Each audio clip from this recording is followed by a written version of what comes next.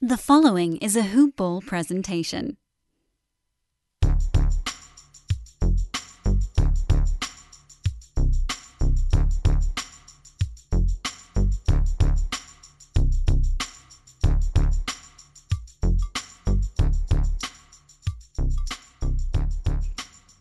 Good morning, Hoop Ballers, and welcome to another edition of Hoop Balls DFS Today. This is your Saturday, January 23rd edition. I am your host for this one, Santino Cacone, and I am joined with our Saturday superstar. Ooh, the double S for double A, Aaron Asmus. How you doing today, buddy? I'm doing pretty darn good, honestly. I always feel like I have to vent about something when I first come on the show, and thankfully Gabe Vincent, I played him over Gafford today, and he almost got to matching him, but it was looking a little sketchy for a while. So thankfully lineups are looking okay for today. I'm ready to get into this slate. Nice, yeah.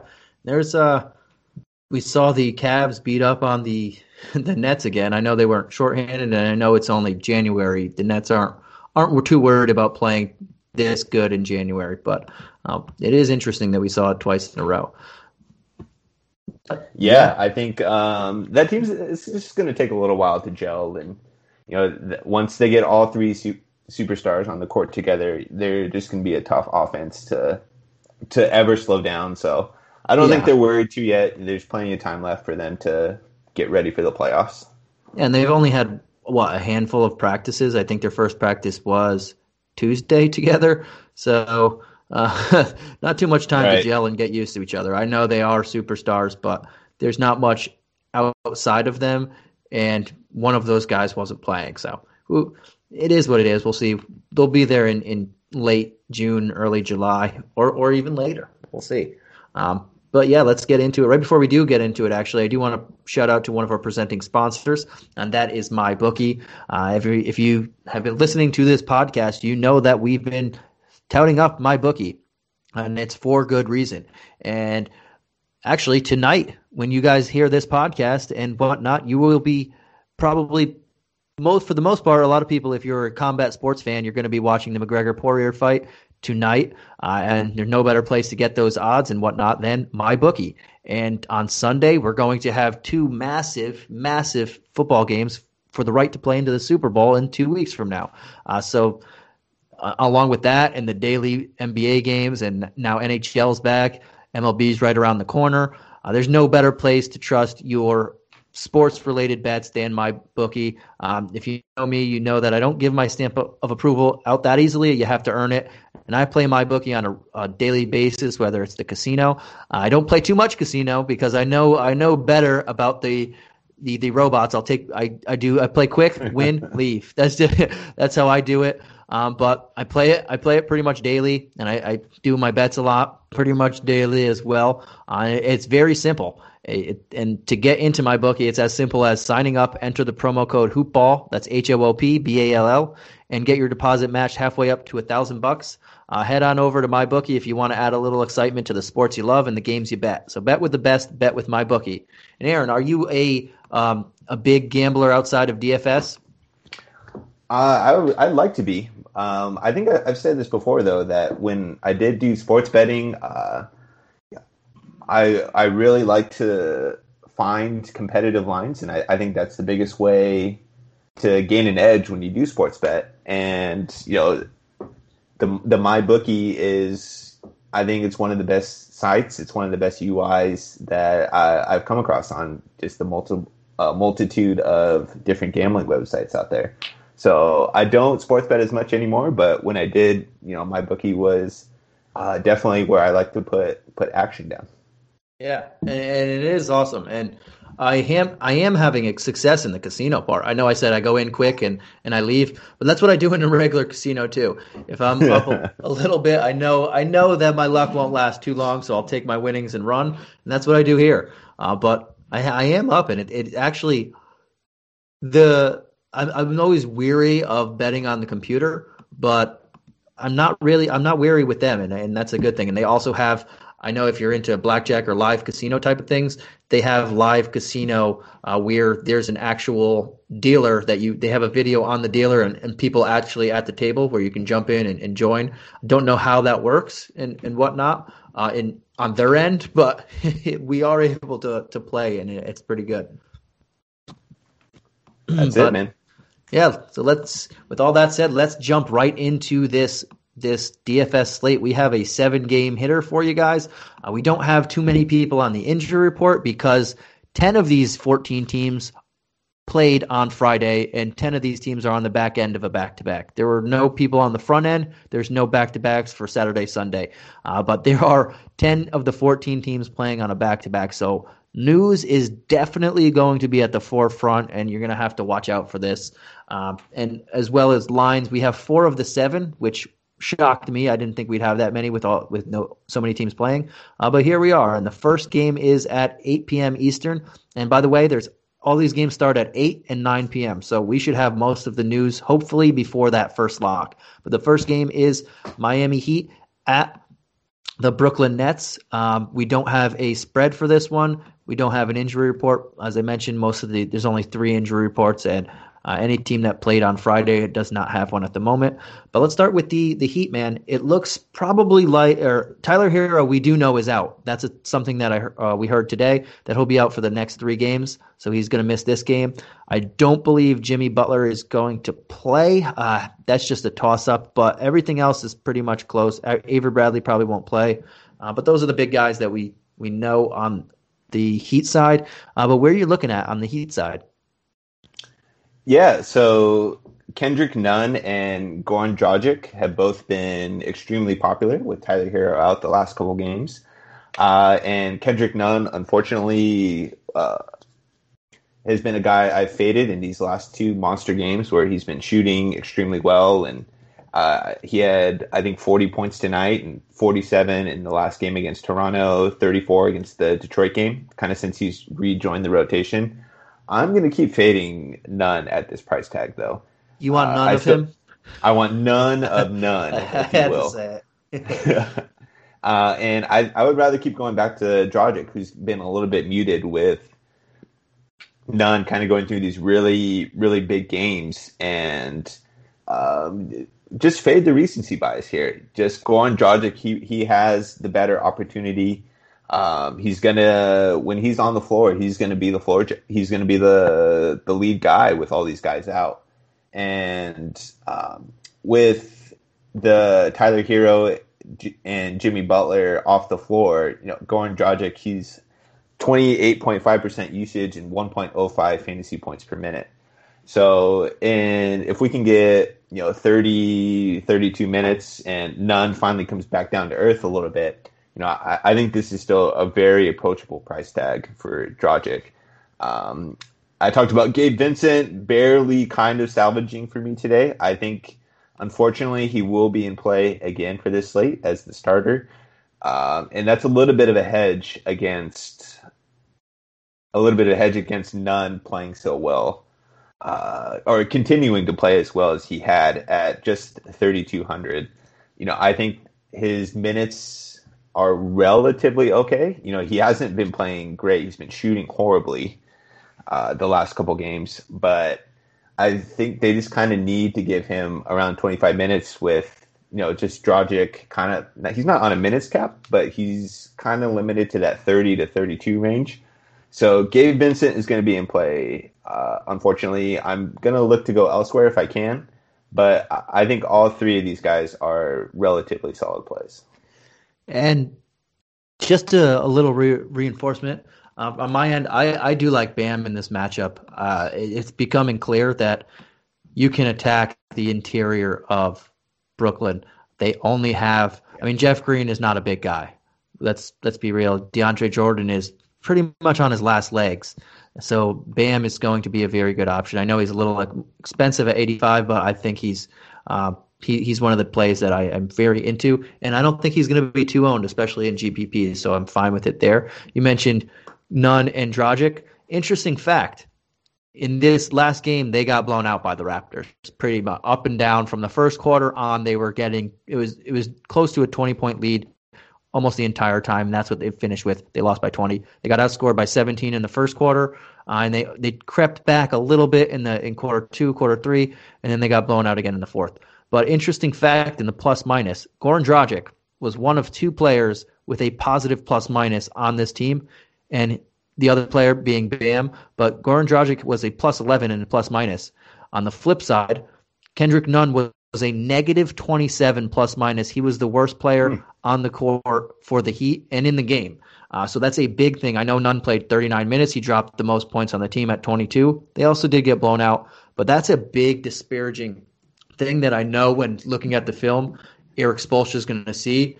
And they did it in the bubble where they didn't play Nunn a lot, and that's when they had their best streak. Coincidentally, I guess. But I'm with you. I like to go back to the well with Dragic. I played him tonight more than Nunn. I think I'm going to do it again. At some point, Nunn has to be better. I know he's scoring, but when he's on the court, they're not playing as efficiently, and that's something to watch out on. And everybody else had a negative. Only 2 people, Bam and Dragic, had a negative plus minus, but the third highest that played double-digit minutes was your guy Gabe Vincent, and it was only a negative 9, and they lost by 20 points, so that's not too terrible considering there was only 2 people with a positive plus-minus. I think he's going to take a couple minutes back of Kendrick Nunn also when Spoelstra reviews the tape and sees that even though he was shooting hot, they just weren't playing well when he was on the court. And I don't at 3,200 on a big slate. I mean, there's not too many people you can count on to get 26, 27 type of minutes at the bottom of the barrel there. So I don't mind looking at him as well there. And that's pretty much it for me. It's a great matchup against Brooklyn because they can't play. They're not playing any defense, but I think everybody else is fairly priced. Yeah, I mean, I think you just go to those 3 guards and bam, and then kind of look elsewhere. Yeah, let's go on to the Nets. So we saw Kevin Durant not play the last game. I think he's going to play this game. He did play 50 minutes on Wednesday, so it makes sense coming off that Achilles injury that they're not going to throw him into the fire in a meaningless January game when they have aspirations to play deep into July. But I do expect him to play into this one. Maybe we don't see Kyrie Irving in this one. Who knows? But it's definitely, obviously something to watch out about. But assuming all 3 of them play, anybody that you can target on the Brooklyn side, knowing that these 3 big guns are priced up? No, I don't think so. I think this team is it's pretty easy to figure out. It's very similar to the Warriors a couple years back when Durant, Steph, Dre, and Clay were all rolling in their primes. When all of them are healthy, you kind of just avoid on most slates, and then when one of them is out, the other 2 become instantly some among the better players or the best plays on the slate. So I think there's a pretty decent chance Kyrie sits on the back-to-back. He played a ton of minutes tonight. Let me see if I can pull that up really quickly. He had 31 and Harden had 37. So not too huge of a workload for Kyrie, but I still wouldn't be surprised if they sat him and Kevin Durant came back. So that would still keep Harden and Durant squarely in play. But Miami is a tough defense, especially with Bam in there. Second night of the back-to-back. If all 3 are in, I'm just I can look at other spots other than Brooklyn. Yeah, if all 3 of them are in, I'm not playing Kyrie because he's just not he's scoring. Don't get me wrong, he's taking as many shots as he wants, but he's not doing anything else to where if he's not dropping 33, he's not going to hit 40. He might not hit 40, and that's hard. That's really odd that he might not hit 40 if he doesn't drop 33 actual points. So I won't play him. If all 3 of them play, I'm not going to have too many shares of all of them because I know they're all going to get most of their numbers. But Harden is obviously taking a secondary seat to everybody and being the point guard on this team, which he should be anyway.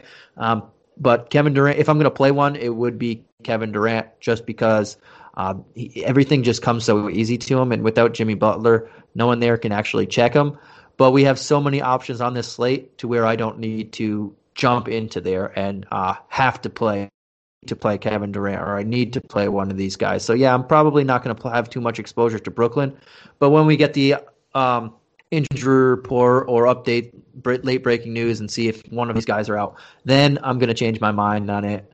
As far as the ancillary pieces, everybody is in the 5K range that I would normally be targeting.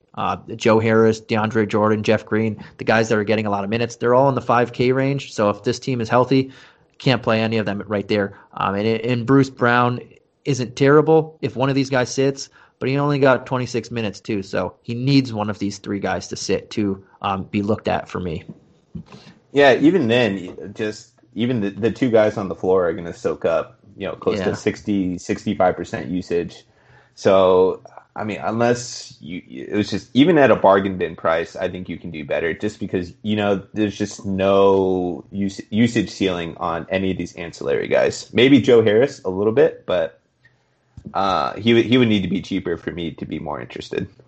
Yeah, and I won't have too much exposure going forward to any of the ancillary pieces until they pick up a younger version of DeAndre Jordan where he doesn't need any touches, doesn't need any usage. He's just going to gobble up rebounds, play good defense, get some defensive stats, and then get the putbacks or cheap, easy buckets. DeAndre at this stage and at 5K, no, but if we get someone at around his price tag that is a younger version of him, then I'll definitely give that a look. But until then, I don't want too many of these ancillary pieces there as well. But let's jump on to this next game. We have the Sixers and Detroit. Again, this is at 8 p.m. Eastern time. We do not have a spread for this one, but we also do not have an injury report because they both played earlier tonight. We're going to start with the Sixers in this one. And again, this is something that we have to watch. I know Embiid just came back, but he's Embiid, and he played a back-to-back earlier. He played a couple, I believe, back-to-backs already on this season. The last two that they've had, actually, he played. But this is a Joel Embiid that we're talking about, and we don't fully know if he's going to play. If he plays and this game stays somewhat competitive, I mean, this is a great matchup for him. But again, I don't know how competitive of a game this will be, and if he does play. And then maybe they limit him as well. So at 10K, there's too many question marks around Joel Embiid for where I feel so comfortable with him, knowing that we're going to get to two other superstars later on, and even after that, multiple superstars after this, to where I feel more confident about. So unfortunately, Joel Embiid, as talented as he is and as great of a matchup as this is, I'm not sure until we get closer to lock and I get more news on the situation if I'm going to have too many shares of him as of right now. And that's the unfortunate thing about doing sometimes early pods. But I do like myself some if Seth Curry is playing again and he's back, I do think he's in a very, very good matchup here. 5,300. We just mentioned a couple people on Brooklyn around that price tag, but this guy, the Pistons give up a ton of 3-point shots and a ton of open looks, and I think a lot of those looks funnel to a healthy Seth Curry. He wasn't injured or anything. He just had he had COVID, but I believe he was symptom free or asymptomatic as they call it. So he played 27 minutes tonight. He shot 6 of 10 from the field. I can see a similar workload, and that was his first game back. If he gets back up to 33 or so, I think we're looking pretty good there, and he's probably going to be the guy that I target most, and maybe give a look to Shake Milton as well. If I get the sense that a lot of people on Detroit are going to be tired, or they'll probably rest Blake Griffin, they'll probably rest Derrick Rose. This might turn into a sloppy situation. And then Dwight Howard, if Joel Embiid sits 4,300. I don't want to play too much of him because I think people are going to see that and think he's just chalk, run to him. So I want to be a little different from the field. But obviously, he'd be in play in that situation for me. Yeah, I think you nailed it. This is a game, I think, on both sides. We'll talk about it with Detroit, that because they're both on the second night of the back-to-back, with Blake Griffin, Derrick Rose on the other side are definite rest candidates as well. But otherwise, if we don't get any news, I'm not intrigued at all by this game. Both these teams play at a slower pace. They're both decent defensive teams. I think you nailed it with Seth Curry, though, in terms of as a guy who's going to be out on the floor, he's going to get his shot attempts, and there's just always an inherent ceiling there if he's really hitting his shots, his 3-point attempts. I mean, you saw it the last game. He gets up to 41 for just 5,400 price tag on DK. I think there's just always going to be upside with Curry in competitive game environments. I don't necessarily think this will be a competitive game environment, so it's potentially not the best spot to use him for cash game builds. But it's definitely worth noting moving forward that if Seth Curry hangs around this price tag, if we can get 33 to 35 guaranteed minutes, and and the Sixers get a better pace up competitive matchup, I think he's a guy he needs to kind of be more in the conversation for cash game in terms of just having a really solid floor overall. Yeah, and I agree with that one as well. Let's jump on over to the Pistons. Again, there's no line for this game, no injury report, and we'll start with don't know what to make of Blake Griffin and Derrick Rose yet. Back end of a back-to-back. We had Blake play 29 minutes. We had Rose play 20 minutes. If one plays, I would say Rose because he didn't have too much of a workload. But again, these are veterans that this team is not. They're 3-12. They're looking to trade these guys sooner rather than later if they can get something. So I don't know if they'll extend them anyway. But on the back of that, we have Jeremy Grant at 7,800. He had an underwhelming shooting performance, which he was due to have one. And in this environment, it's a tough matchup for him. But if no one plays, he's going to just have so much usage to where his floor is just getting safe now, even if he has an off shooting night. I won't have too much exposure to him just because I don't like the matchup environment. But if they get blown out, they're still going to play this guy 30-something minutes, and then that means he's just going to play backup. So he's not going to be officially out of my player pool. He's just not going to be one of my top options at this price right now. But I think he's getting to the point where his floor is safe. Even if his ceiling in a particular game isn't there, his floor is very safe, especially in cash games, if that's what you're looking at. Outside of that, not too crazy about anybody, but if Joel Embiid plays, I will have some exposure to Isaiah Stewart. I expect Miles Plumlee, Mason Plumlee, went to the brother there. One of the Plumlees. I expect one of the Plumlees to get into foul trouble. He did that in this night tonight against the Rockets. I expect if Joel Embiid plays, he gets everybody into foul trouble, making Isaiah Stewart at 3,100 a solid fallback option for me. So that's some guy I'll look at. And Josh Jackson, we're now seeing him under 4K.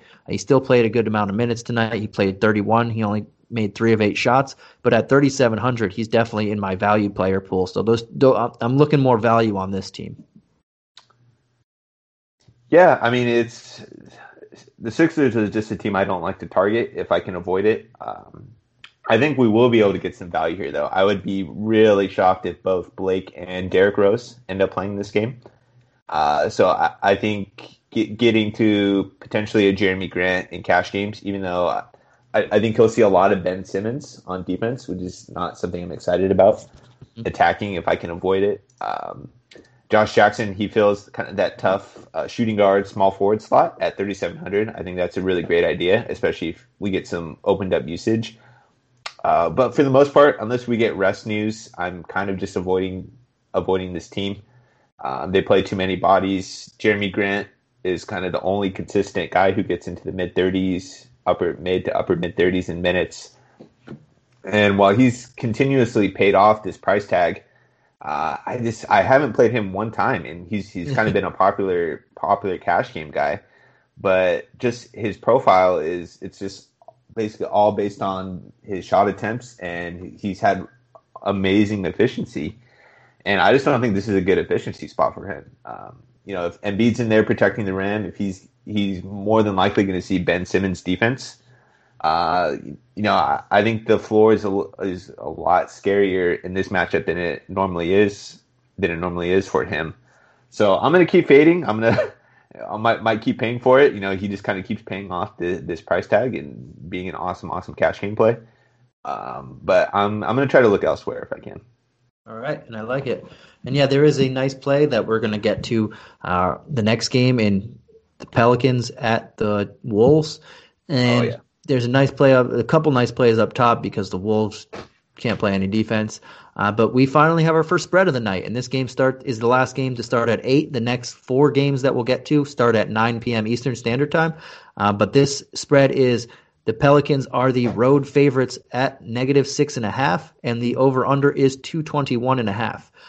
Aaron, we will start with the Pelicans, the away squad, and we'll start right at the top in Brandon Ingram and Zion Williamson. 7,600 for Zion, 8,100 for Brandon Ingram. Similar price to Grant right there, but both in great spots, man. Yeah, I don't understand these Pelicans price tags at all. Like, this is kind of the cheapest everyone's been in a long, long time.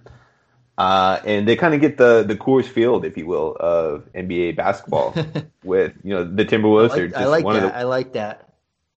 Maybe not quite because the Kings defense has been historically bad, but just a really good, think of any good offensive baseball park. But this is a pace up spot for the Pelicans. Unfortunately, Stan Van Gundy has just slowed this offense down to a crawl, which doesn't make any sense to me with the athletes and just the rangy guys they have on this team. It's a guy like Zion that you can put at small ball center.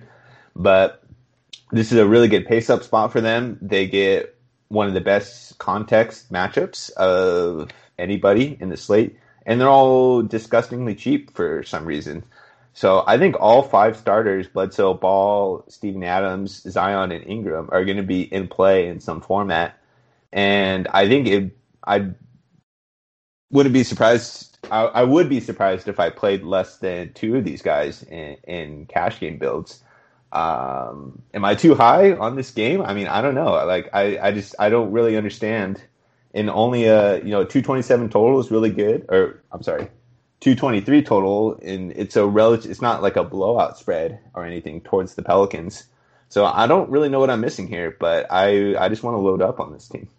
Yeah, unless you think this is going to be a blowout format to where the Pelicans did what the Hawks did tonight and just slap them all around from start to finish. Right. They are very good pricing. I mean, Brandon Ingram, 8,100.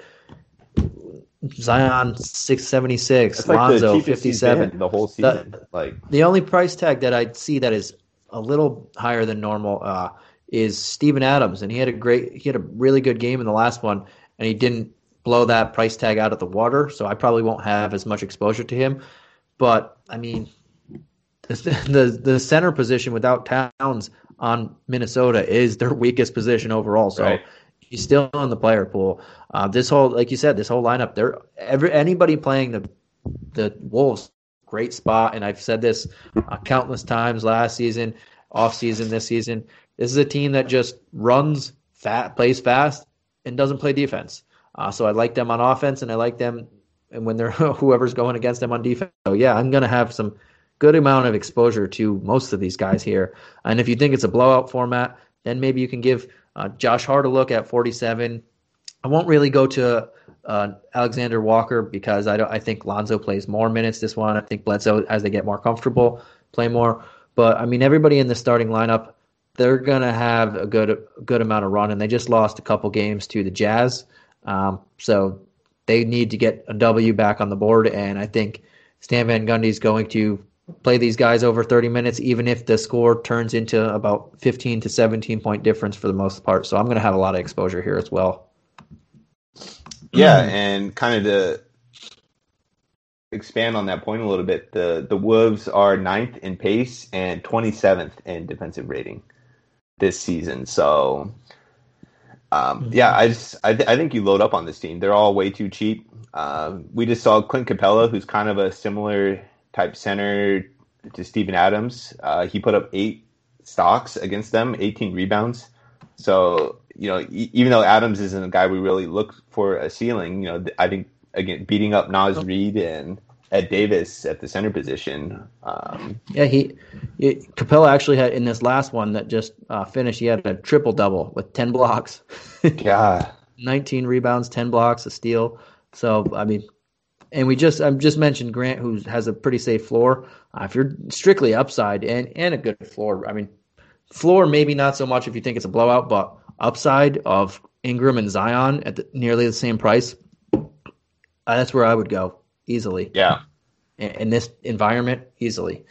But let's jump on over to the Wolves, man. And we don't have Towns for this one. We're not exactly sure when he'll come back. It all depends on when he cleared. He caught COVID, so we'll see when he clears that. I would assume in another week or so. I believe he missed about a little over a week, so he's probably going to be around a week or so until he gets back. And then we got to see where his mindset is, but that's neither here nor there at the moment.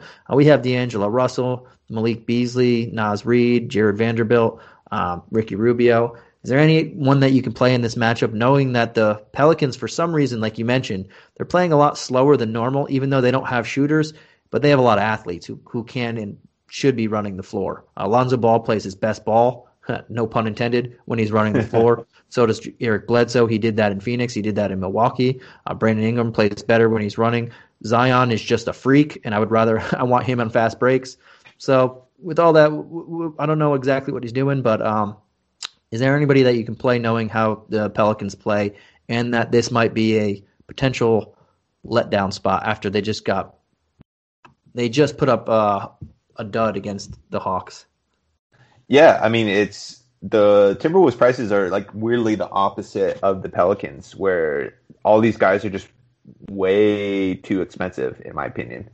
They're kind of all just priced up for their role without Towns on the floor, and I just don't really want to go here with any of these guys. Like, they're all kind of similar price tags to the Pelicans, and I'd just rather play the Pelicans at these same tags. The one guy who does intrigue me, who I think is actually just a really interesting potential player, is Jared Vanderbilt at 4,700. He continues to just play well. Like, I think he's showing monster defensive upside, and he's been a guy so far with Towns off the floor who's shown he can be a really great fantasy point per minute guy. You know, he's at 1.15 fantasy points per minute with only a 14.5% usage rate. So that just kind of shows you he's getting it done without really getting any shots. I think there's some real intrigue there. I think that the Timberwolves want to develop him, and maybe he's a guy that can put long term next to Cat at that spot. And he's starting to get a little more consistent run too. You know, he had 27 minutes against Atlanta today. He had 29 minutes against the other Atlanta game, 18 against Orlando. If he's in these mid-20s range, I think there's just really, even at an elevated tag, 4,700, I think he can still really pay this price tag off. Yeah, for me, I think he's just a little more expensive than I would like him. So I'm not going to have – I do like him as a player, and I think he can carve out a long-term role, especially if he can take out Juancho for the starting job moving forward when Towns comes back. I think there'll be a pretty solid front court tandem. But I think that's just a little higher than I want to pay in this matchup. And like you mentioned, I think all of these guys are a little priced up to where I don't want to pay in this matchup. Maybe if this does turn into a garbage time, a lot of garbage time stats will pay off these price tags.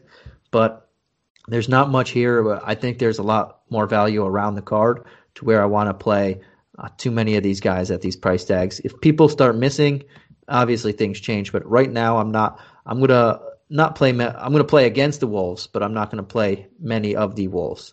I just think the price tags are they turn me off a little bit. Yep. Agreed. Lack of a better word. But right before we get into these 9 o'clock games, I do want to shout out our guys over at Manscaped. So the support for Hoop Ball comes from Manscaped, who is the best in men's below-the-belt grooming. Manscaped offers precision engineered tools for your family jewels. Just so everybody knows, Manscaped does have a new refined cologne. It is called, and it is big news, and I always mess this name up, but they have this it's called the Manscaped Refined Cologne. It's in the Perfect Package 3.0 with all the essentials for your below-the-waist grooming needs, including the Lawnmower 3.0, trimmer, and crop formulations. But the Manscaped cologne is in a new set. It's a signature scent that's in all Manscaped formulas, and this cologne is a perfect complement to the collection. It's light, approachable, and gentlemanly in all the right ways. Think of it as your wingman for the night to keep you fresh and ready for anything.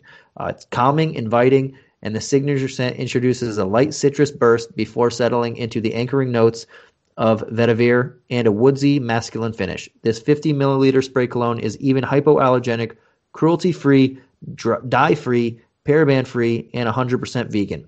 So get 20% off right now and free shipping with the promo code HoopBall20. That's HOOPBALL20 at manscaped.com. Again, that's 20% off with free shipping at manscaped.com and use the promo code HoopBall20.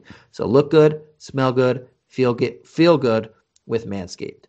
And man, let's get into this next one. We have a spread for this one. Ding, ding, ding, ding. So we have 3 spreads in the 4 9:00 games and just 1 in the 3 8:00 games. But we have the Lakers as, again, we have another road favorite in the Lakers of -9 and a spread of 227, and they are playing in Chicago against the Bulls. But we'll start with the home team or the away team in this one. Oh, no, we have an injury report. Forgot that we even have injury reports because most of these teams are on back-to-backs, but the Lakers are not one of them. For this, we have LeBron James questionable, Anthony Davis probable. Shocker on both of those. What a surprise. I was about to say, what a surprise. Huh? So shocked that they're on the injury report. But then we have Kostas Antetokounmpo. Kostas, I can't say that last name. Antetokounmpo. Oh, geez, it's so long. But he's out. Now you're making me mess up.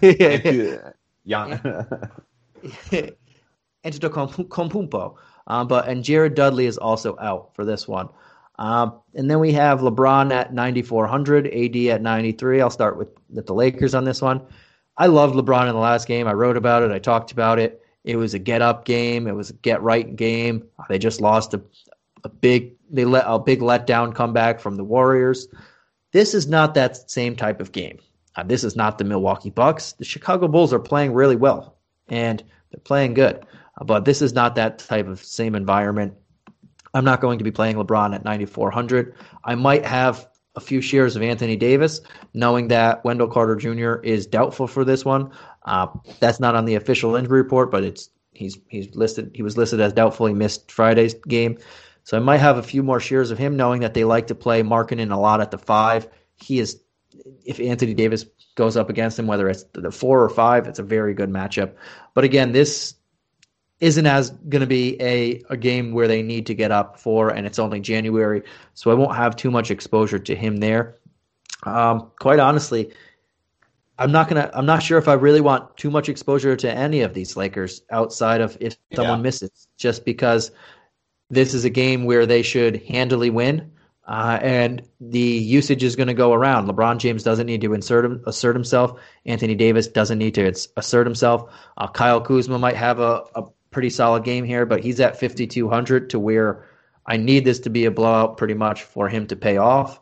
I don't want that. Don't really need Hero at his price tag or Schroeder. There's just not too much here to where I like. Maybe I'll look at KCP, but if it turns into a blowout, he probably won't play that much either.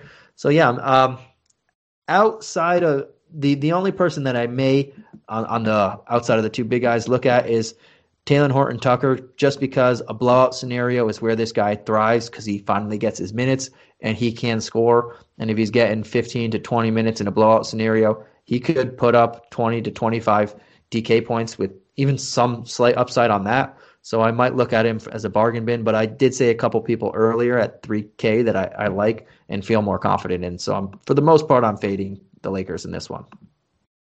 Yeah, I think you nailed it. I think we can go on to the Bulls. LeBron and Davis they're pretty easy to identify for most slates. You know, in games you think it's going to be competitive and they're going to get full run. I think they're great plays usually, especially at these price tags, 94 and 9,300. But they're just going to look for every opportunity they can to limit these guys' minutes and keep them as fresh as possible for the playoffs. And this is just the Bulls on the second night of a back-to-back. The Lakers have one of the best defenses, or if not the best defense this season. in basketball. This kind of smells like a blowout spot and a real letdown spot for the Bulls. So it wouldn't surprise me to see both guys, maybe 30, 31 minutes. And I think we can spend our money better on this slate. Yeah, agreed. And like you said, if this was playoff basketball at 94 and 9,300, it'd be all over LeBron and AD. But It's January basketball against a team that they should beat up. But yeah, let's jump on over to the Bulls. I like that. And we have Zach LaVine in the similar territory at 9,200. That's a hefty price tag, and he's been playing really well. Last couple games, not as well. But tonight he bounced back in the front end of the back-to-back. But at 92, that's still a little bit too high in this matchup against the Lakers, who can just lock down on anybody if they need to. And they were probably going to put a lot of attention on Zach LaVine, knowing that he's probably the one guy that'll beat him. Lauri Markkanen at 64, I like that price tag, but knowing that most of that time is going to be going against Anthony Davis, I will gladly pass on that one. Coby White had a pretty good game tonight. He's facilitating a little bit more, but at 7,200, I think we have better value. For the most part, I think we do have better value. I do like a lot of these Bulls guys, but I think we have some better value out there that I don't want to overexpose myself to a Bulls squad. I would have liked Wendell Carter Jr. if he plays at 5,900, but coming into the game, doubtful. Even if he does play, I don't think he plays a ton of minutes, so I won't have too much exposure there. If you want, you can go back to the well with Daniel Gafford at 3,200, but just know, and this is what I was trying to say earlier on the Friday slate, they like to play Markkanen when they can at the 5. They're playing Thad Young at the 5 as well. You can't pencil Gafford in for 30-plus minutes here. But in this type of environment, he should see more than the minutes that he played on Friday night. So I don't mind him bringing back value at 3,200, especially if this does turn ugly. Then they're not going to overextend their starters, and Gafford can get more minutes that way too. So I think he's better in this game than he was in the last game at 3,200. Probably get the most of my attention on of this group. And I would have liked Patrick Williams if he was still in the 4.5K range, but 5.3, I would rather go somewhere else. Yeah, I think I was going to bring up the Gafford, Lauri, just kind of minutes breakdown, just where they kind of have all these like really rangy 3-4 flex swings with Williams, Porter, and Thad, who can all just really take those minutes if they need to, and they can put Lauri at the 5. But with the Lakers playing as big as they do, where Montrez and Gasol take a ton of the time at the center position, and Davis takes most of his minutes at the 4, I think you do need a little bit more size than you do against the Hornets, who they play a lot of Biyombo, who's a smaller center. Zeller isn't an enormously big guy. My guy PJ Washington, they play at the 5 a little bit. So I think Gafford could get extended a little more than he did than in the Hornets matchup, and I feel relatively confident if this is a blowout that Gafford would be on the floor. So I think you do get some blowout protection with Gafford. So I think I'm a little higher on him than you are, but outside of that, the rest of these guys are just overpriced. Like I cannot imagine worse context against the Lakers defense, second out of a back-to-back. All the starters played big minutes tonight against the Hornets. So outside of Gafford value at 3,200, I'm going to look elsewhere. Yeah, he only played 19 minutes in this game tonight, so I do expect minutes in the 25 to 27 type range. I'm all in. If you promise me 25 Daniel Gafford minutes, let's get it. And it's a cheap value, but Markkanen is 7 feet tall, so it's not like if they do put him at the 5 that they're downsizing. He's a slimmer 7 feet, but he's still. I don't think they'll play him too much against Marc Gasol, but Marc Gasol doesn't play a ton of minutes, and him against Montrezl or Harrell, he still has a couple inches on him, so I don't think that's too much of a downsize.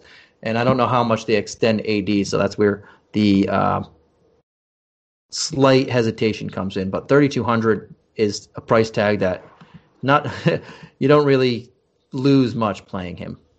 Right. But yeah, let's get on to this next game, and we don't have a over/under for this one too. We're back to two teams playing on the back end of a back-to-back. We don't have an injury report as well. This is the Houston Rockets at the Dallas Mavericks. This one's also at 9 p.m. Eastern. And let's start with Houston. We know that John Wall is going to be out for a couple more games. Christian Wood did not play on Friday. We're not 100% sure what's going to happen. I can't imagine Kevin Porter Jr. is going to debut so quickly after a trade.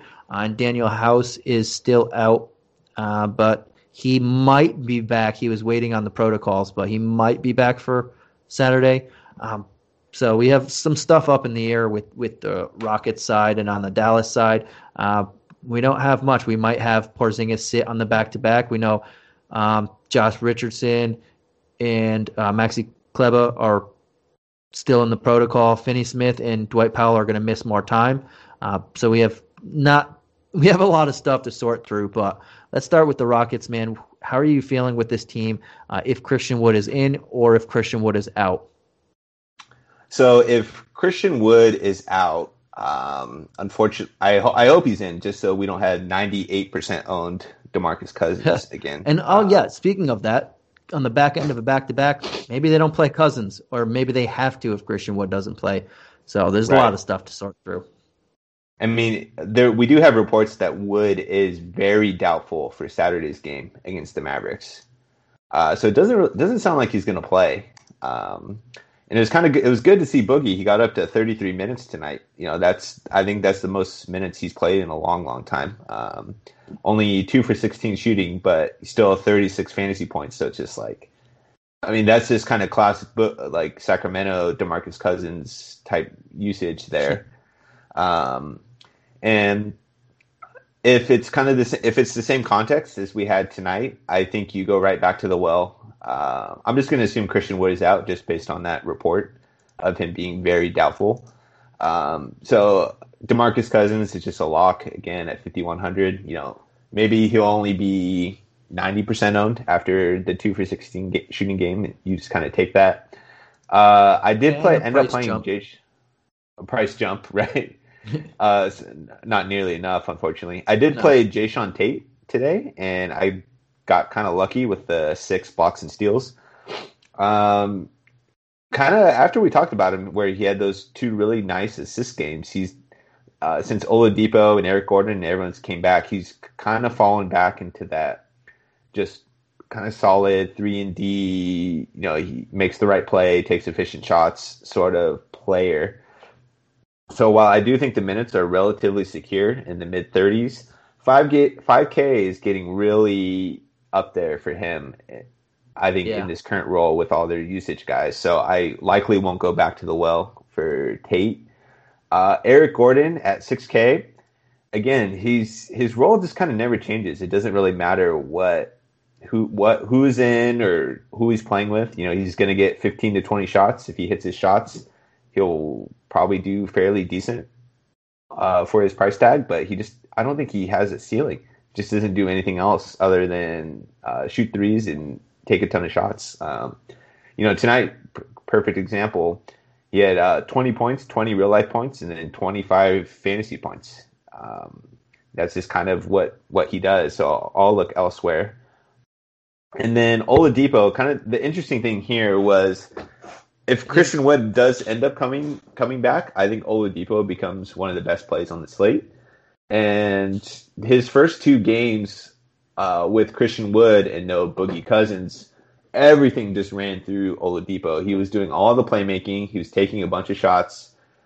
Just the whole offense. I think he was somewhere up to like a 40% usage rate, which is just insane. That's the highest in his career was I think 30% for 1 year in Indiana, something along those lines. But tonight kind of showed just what a big usage black hole that Boogie Cousins is, where the offense runs through him, it doesn't run through Oladipo anymore. And I think a lot of people ended up missing that tonight. He didn't have a great shooting game again, only 4 for 16 shooting, which contributed to the Oladipo bust. But if it's the same context again. I really do like the matchup against Dallas.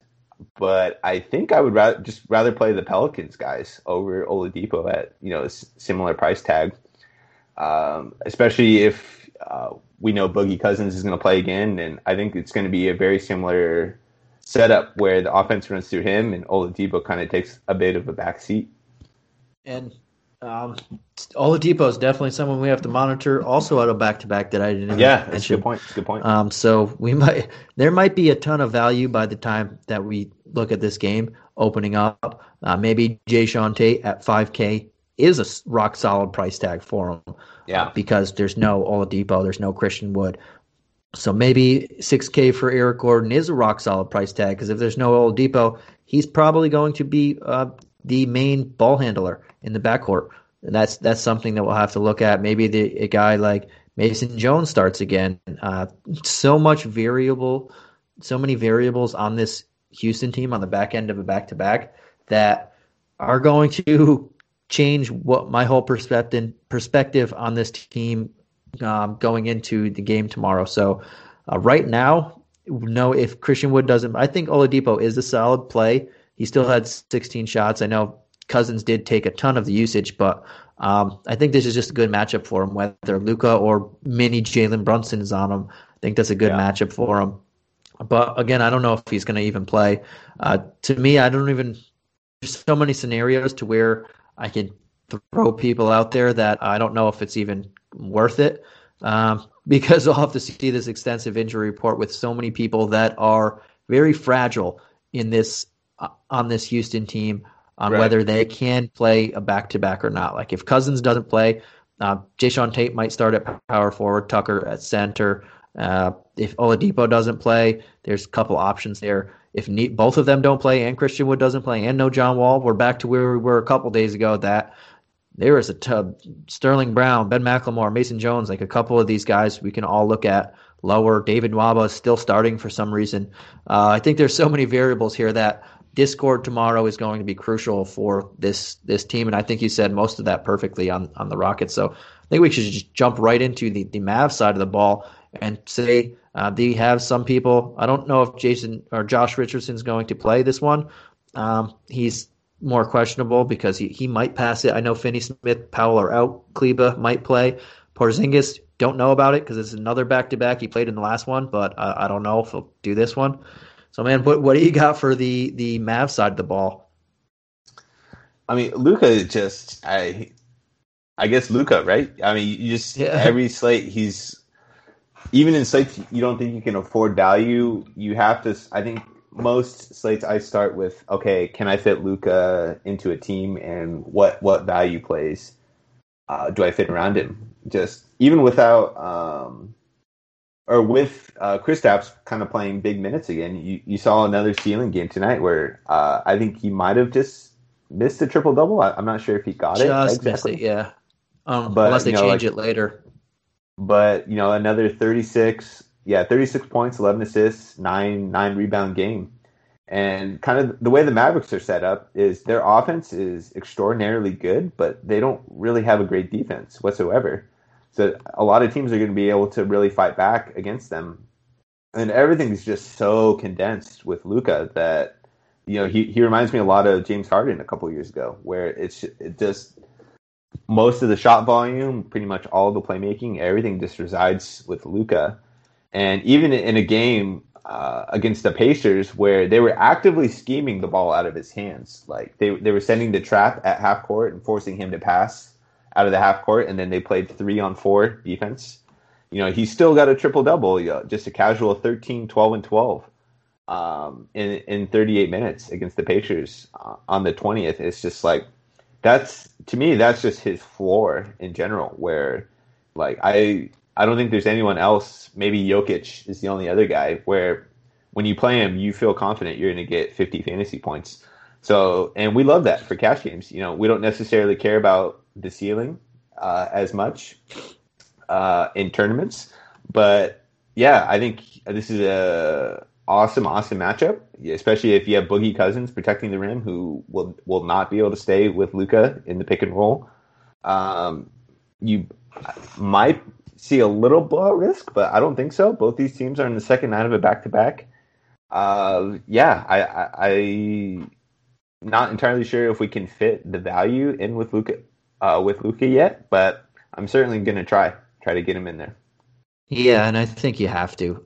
Whether the Rockets are at somewhat fuller strength or stronger, and they're not going to be at full strength, but whether they're stronger or weaker, this shouldn't be a blowout type of scenario. The Rockets have proven since James Harden left that they're fighters, whether it's their backups, or their starters, or somewhere in between. That they're going to play hard and give you all they got. So I don't think this is going to be a blowout scenario. And whether Porzingis plays or doesn't play, I'm going to try and get Luka into as many lineups as possible. There's no one on the other team that can guard him. Oladipo is a pretty good defender, but I don't even know if on the back end of a back-to-back, I don't know how much energy he's going to exert on the defensive end. And even if he is, Luka's a triple-double threat every night. This is a fantastic matchup. We're getting a slight discount under 11K. I know that this is a jab still, but he's the safest option as usual, or he's the safest option at the top of this game. I know we have another superstar in the next game that's a triple-double, averaging a triple-double, but that's a worse matchup, and a matchup that against a really good defensive team that likes to slow the ball down. This is the complete opposite. So I'm with you on Luka, and I want to get more Mavs exposure because it's a great matchup, but there's really not much value to be. Everybody's getting that price bump, knowing that there's a lot of pieces missing, as we've been saying, and as you've been saying in other matchups. So I can't fully target them. Yeah, they can bring back value, but I can't fully target them. Jalen Brunson would have been some guy I would look at. 48, it's kind of teetering on to he has to have a really good game to bring back value. So I'm pretty much on the Luka or bust bandwagon in this game. Maybe Tim Hardaway, actually, because he does get hot in a minute, but he doesn't do much else outside that. But yeah, I'm going back to the Luka or bust. But even there, it's like I can play Tim Hardaway or I can play Lonzo Ball or Eric Bledsoe in the matchup against the Timberwolves, without the presence of a Luka Doncic taking all the usage. Yeah, so there's a lot of options in that 5K range. Yeah. All right, man, let's go to the next game of the night. We have a rematch that's currently playing as we're talking. It's late in the game, but we have Denver against Phoenix at 9 p.m. We don't have a spread for this one. We do have a spread, weirdly. The Suns are 2.5-point home favorites, and the over-under is 219 for some reason. They are playing on the second night of a back-to-back in an exact rematch against each other, so that's going to be very interesting. But we have I'm trying to see who started the last one for a second. But we have the Nuggets with Nikola Jokic at 10-8, and then Jamal Murray at 6-7. I'll jump in with this one because you did start the last one as I just looked over quickly. Gotcha. But yeah, this is, as I mentioned, I love Jokic. He's been awesome this year. But Luka is the same price, and he's much safer. Much, much safer in a much more friendly matchup, in a much paced up matchup against a defense that is not one of the best in the league right now. It's quite the opposite. So I'm not going to have too many Nikola Jokic shares. I think we mentioned a few centers that are pretty good in that price, in lower pricing. But I just don't like playing people against Phoenix too much, and I don't like playing people on Phoenix too much lately because it's just so we're seeing Ayton play better, but we're not seeing everybody else get their ceiling games per se. So I'm not going to have too much exposure to Jokic, knowing that Luka is $100 cheaper and in a smash spot. Jamal Murray, 67. That's a suppressed price tag there. So maybe I would give him some looks. But again, it's just this matchup. I don't really want too much Nuggets exposure. If I will go to Nuggets exposure, I think that's a solid price tag to take. We have Michael Porter Jr., who's back. He's played tonight. He barely played so far. We are in the fourth or late third, early fourth-ish. He barely touched the floor, so 6,500 can't do that. Yeah, for me, I think this is going to be another competitive game, even though lower scoring game. And if I don't go Murray, I'm not going anybody on this team.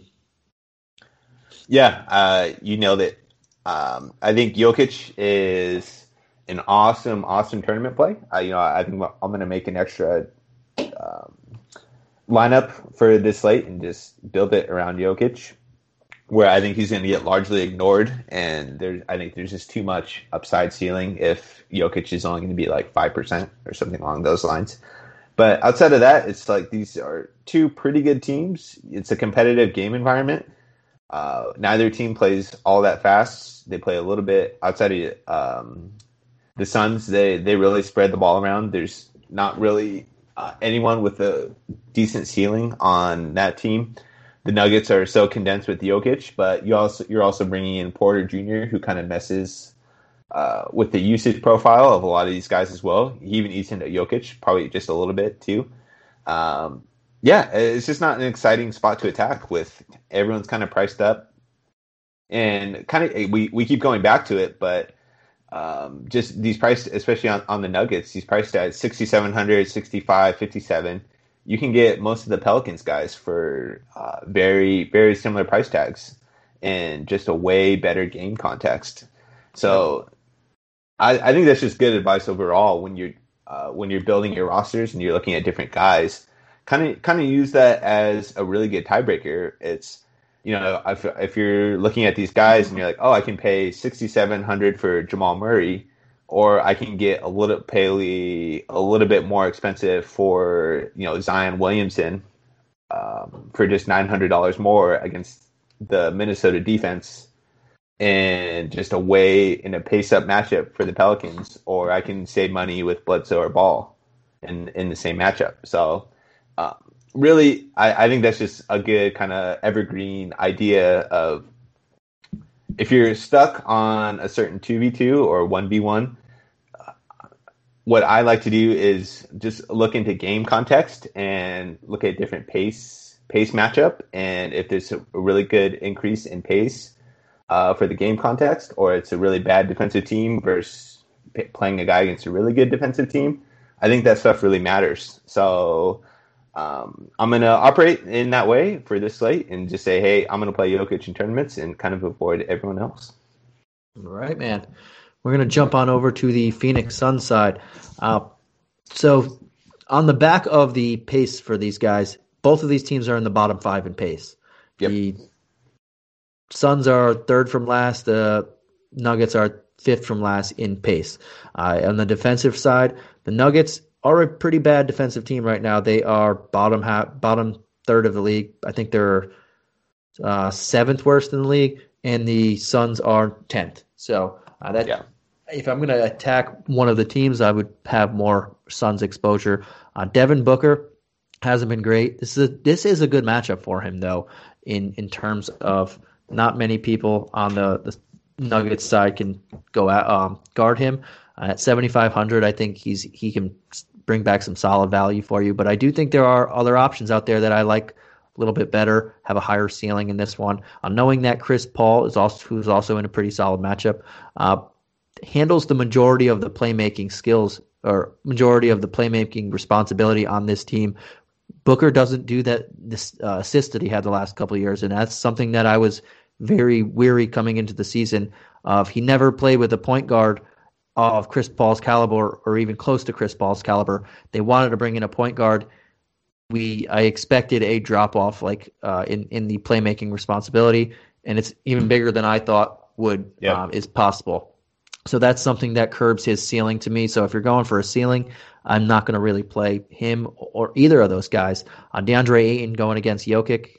Jokic's not a great defender, but he's going to take him away from the rim as much as possible, especially on the defensive end, make him exert a lot more energy than he's normally used to against other centers. So I'm not going to target him too much there either, at being now the highest priced guy. I will give some Mikal Bridges at 54 a little bit of a look, and Cam Johnson at 44 some looks. But outside of them, I'm not too high on just this matchup in general. It's just something that, go ahead, man. Yeah, I think you made a great point on Devin Booker, where he's just not close to the same guy we've been used to, where his playmaking opportunities have just been absolutely demolished by the emergence of Chris Paul. And kind of to highlight that, the last 2 years he had a 34% usage rate, a 30% usage rate last year during his All-Star season, and it's all the way down to a 19% assist rate this year. So that was kind of what was carrying his ceiling ability. He was the lead, pretty much the lead playmaker for the Suns when he was on the floor, and he was getting these big, massive minutes workload. So you had, and now you're downgrading him to kind of just a more scorer role, I would say, and where Chris Paul is doing most of the playmaking, and that's just kind of what hurts this team in general. Is you just don't have a guy where you feel confident and a really capable floor or ceiling. And yeah, I'm just not. I think Mikal Bridges is always at this price tag, 5,400, is a pretty intriguing idea, because I think his minutes are the most safe, and he can really contribute in blocks and steals. And his shooting has been incredible this year. He's been a real revelation offensively for them. And it's a little more of a difficult position at small forward to fill. So he would probably be the one guy I would look towards on this Phoenix team. But, the three stud guys are just kind of like, okay, I can rely on 35 to 36 fantasy points, but I don't know if I'm ever really getting 50 or if I can depend on a ceiling performance from any of them. Exactly, and that's how I've been approaching it. You'll have the outliers here and there, but because they are super talented, but to trust it for the most part is just not there for me either. But yeah, let's jump into this last game where we have another. I believe we have our last over/under. We have our last spread, and we have another team that's on the injury report. We have two of them, actually. So we have the Golden State Warriors at the Utah Jazz. This is our last game of the night. The spread is the Jazz are 7-point home favorites on a 7-game win streak right now. And the over-under is 223. So on the injury report, we have the same three people for the Warriors. They're not going to be playing anytime soon. Marquise Chris, Klay Thompson, Alan Smeljic. They're all out. And the Jazz, we have a familiar face. He's getting the AD treatment and LeBron treatment. Derek Favors is probable. And Elijah Hughes is out. So he's been a staple as a probable person on the official injury report. But we'll start with the Warriors on this side, and we have another superstar at 9,500. But where are you feeling on this Warrior squad? And I think we have the majority of the news that we need. I don't think there's going to be any late breaking news. Draymond had that second technical, which was kind of stupid, rescinded, so he's not looking at a suspension or anything. On that side, on Utah, if Favors is the only one that continues to be a question mark if he's playing, but they just keep listing him as probable. So there's really nothing to go out that should change on this one. Yeah, I think this is actually a decent matchup for Steph, just because a lot of his production comes off shooting and not really getting to the rim all that often, where Rudy Gobert obviously excels. And kind of the way you beat Rudy Gobert is you force him away from the basket and force him to defend against you on the perimeter. So I think that matches up pretty well with Steph's shooting skill set. But I've actually been on Steph quite a bit this season for my cash builds, and it's been really disappointing for the most part. He's just been a little too scoring reliant. If his shot is off, he just has a scary low floor for a guy who's priced in the mid 9 to 10K for most of the season. And you kind of saw that against his last performance with the Knicks. He scored 30 real life points, which is great, but he still only had 44 fantasy points. And obviously if he goes for, the 45 point game, he's going to pay off the tag, but I think we can spend money a little better than Steph in cash games. I think I would rather just spend the extra $1,200 and pay for Luka and make a sacrifice elsewhere than go down to Steph at 9,500. James Wiseman has been getting a little more consistent run, but I cannot imagine a worse matchup for the young 19-year-old big against Rudy Gobert, and I just think he just ends up getting swallowed. And we'll talk about Rudy when we get to Utah, but I'll be out on Wiseman. This is his most expensive price tag, or that he's been for looks like 8 games or so. So he's really getting up there, and he's a guy that just not really looking to extend. I don't think, I don't think he's played 30 minutes yet this season, and I kind of foresee some real issues going against Rudy Gobert. And outside of that, Andrew Wiggins, Kelly Oubre are guys I'm not ever really all that interested in for cash game builds especially. And then Draymond is, again, he's a little just too up and down for my taste. The fact he's just not shooting the ball, and even in his prime, when you relied on all the ancillary stats, you could still rely on, maybe 10, 11, 12 shots from Draymond, and he's just not getting there.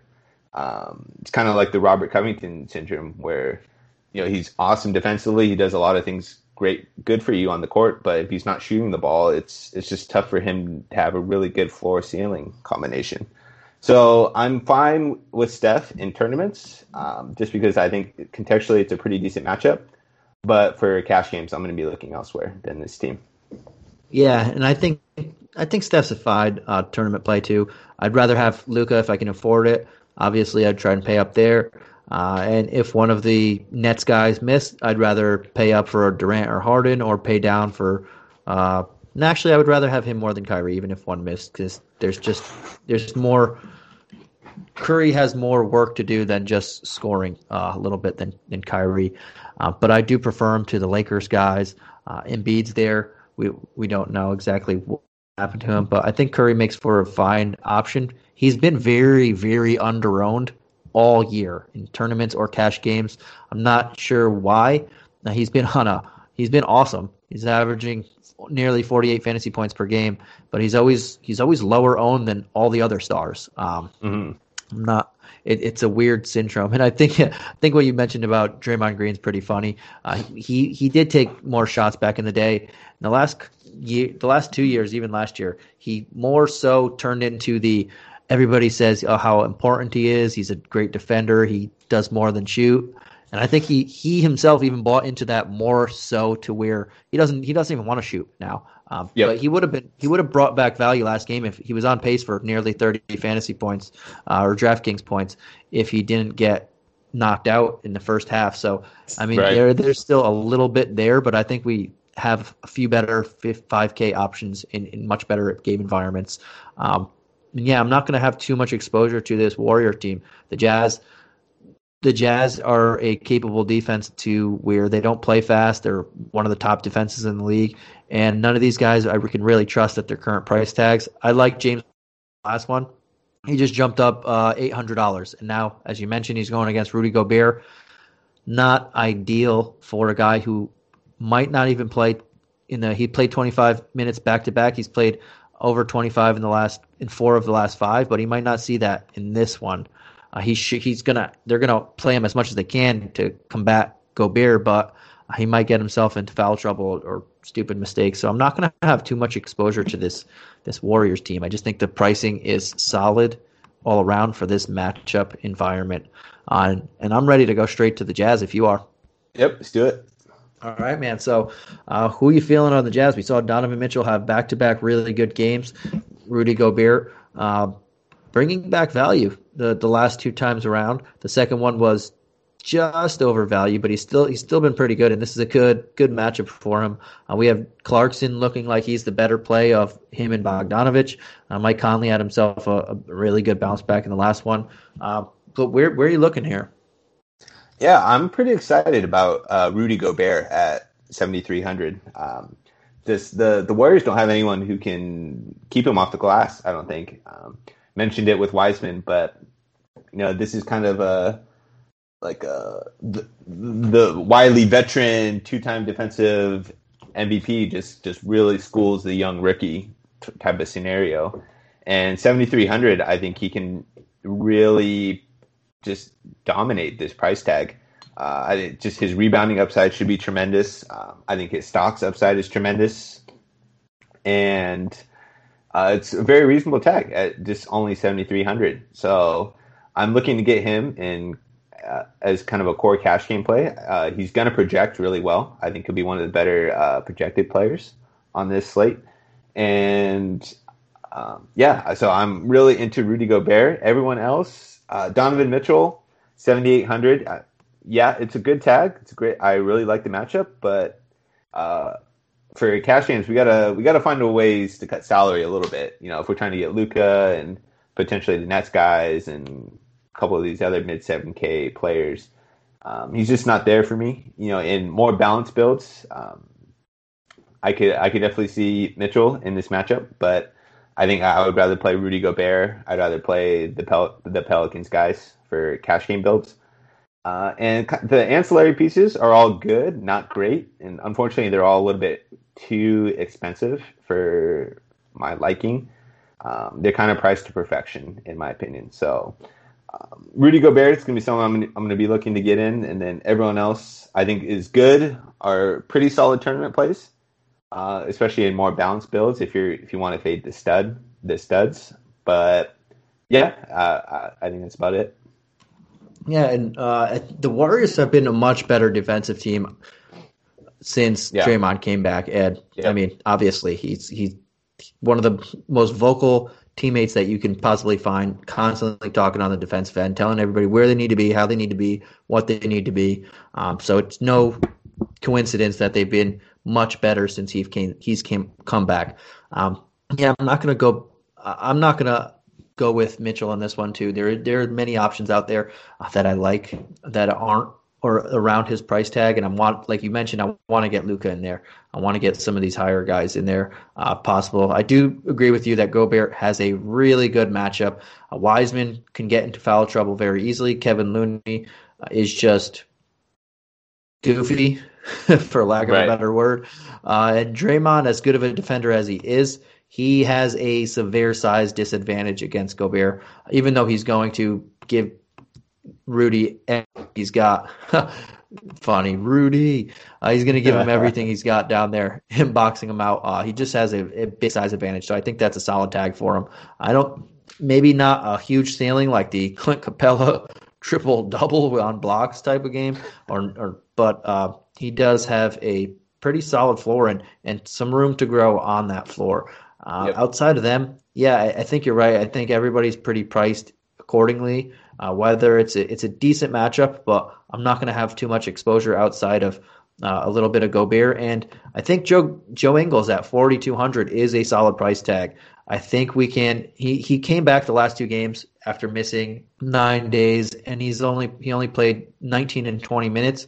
But those two games, especially the first game, was ugly, and the second game turned a little bit later. But he also had 8 points and 9 assists. So this is a matchup that I think he's ready to play a little bit more minutes, and I think he's suited for in this matchup. And at 4,200, that's a good price tag. You can get 6-7 times 7x value on this guy, and especially when we're trying to find more around the 4K and under type of range, so we can fit a Luka and then maybe someone else. This is a definite guy that I would like to target in this later game where I'm not targeting many of them. Mm-hmm.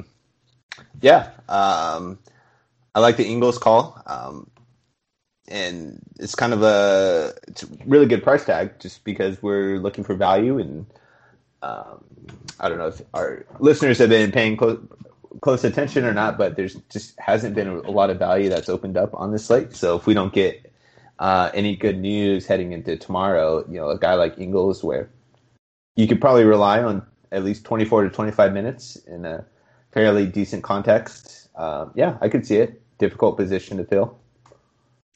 All right, man. And before we head on out of here, I do want to let everybody know we are looking to get some. If you have any editing experience or experience doing DFS or whatnot, give myself, Mike, Dan, give us a message on Twitter. My Twitter is @Santino Gacon. That's at SANTINOCACCONE. Give us a rate review if you're looking at the podcast. Give Aaron a follow. Aaron, and look at his writing, his reading, and everything. He's going to be on the Discord tomorrow. His Twitter is at Asmus Sports. That's ASMUSSPORTS. Did I hit that one correctly? That's it, man. All right. I thought I did, but I just wanted to double check.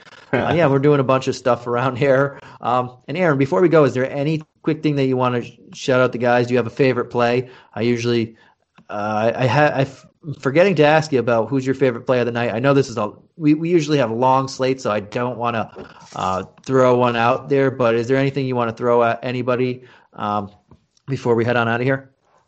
I don't know if necessarily a favorite play, but the whole Pelicans team, can I say that? Just in terms of just like... I was feeling that you were coming for. Yeah. Yeah. I like it. I haven't seen, at least this season, just a clear mispricing of just kind of a whole team. I can't recall just where all these guys should probably be like at least $500 to $700 more expensive than they are.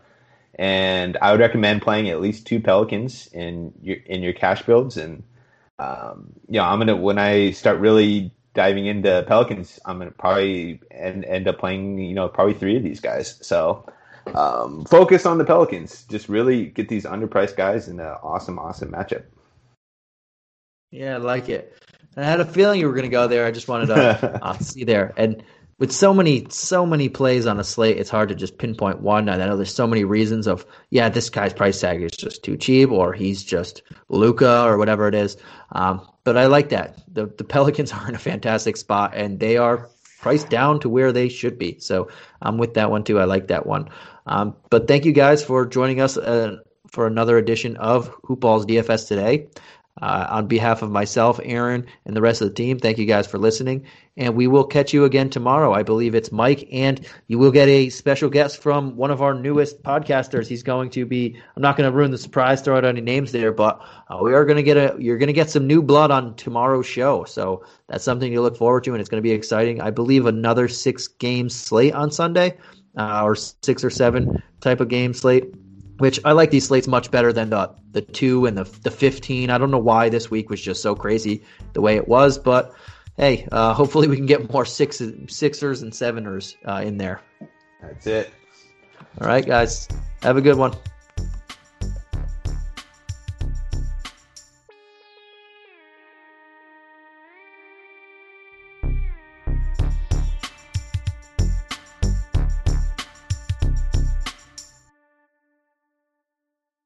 This has been a Hoop Ball presentation.